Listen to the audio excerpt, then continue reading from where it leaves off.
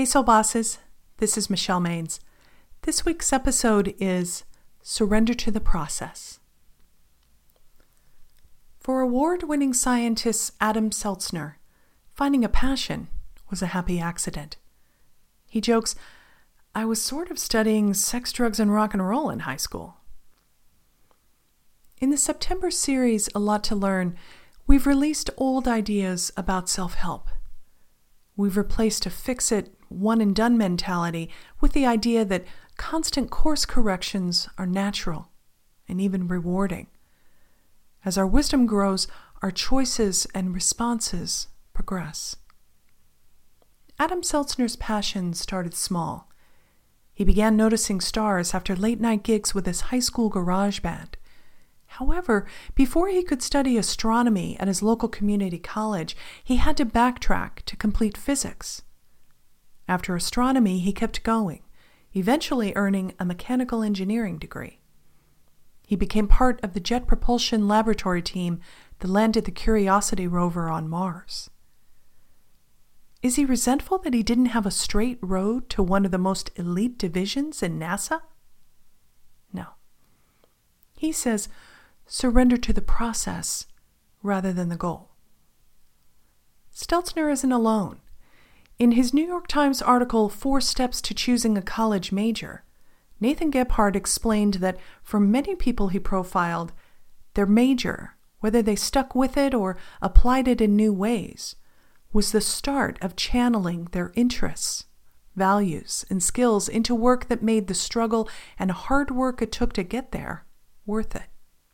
This month, we've met a lot of people who surrender to the process of learning.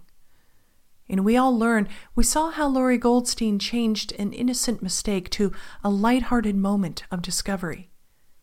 Gaining knowledge isn't limited to a classroom. It can and should be ongoing. Skip or Skim at Your Peril explored the current 10,000 hours idea. We shifted to the deep understanding that becoming an expert happens when we do something well, not simply with repetition. Shifting the No showed how hearing no is a natural part of stretching. Rather than getting derailed, we can transform disappointment by reframing no into not quite, not yet, or not now. A key Soul Boss principle is that great bosses are present. They're never afraid to do the work. But doing the work doesn't mean you sit alone, endlessly acquiring facts. It's about taking your hard-earned knowledge, especially the aha insights, into the world.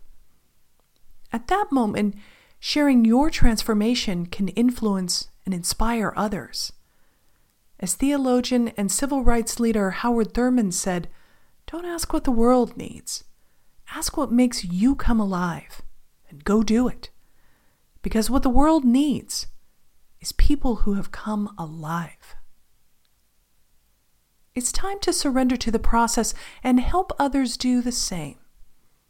Maybe you know how to show grace when someone is struggling, or perhaps people at odds found common ground as you help them see the heart of the matter. Those simple actions may seem basic to you, yet for someone else, understanding how these behaviors fit into the process will be essential.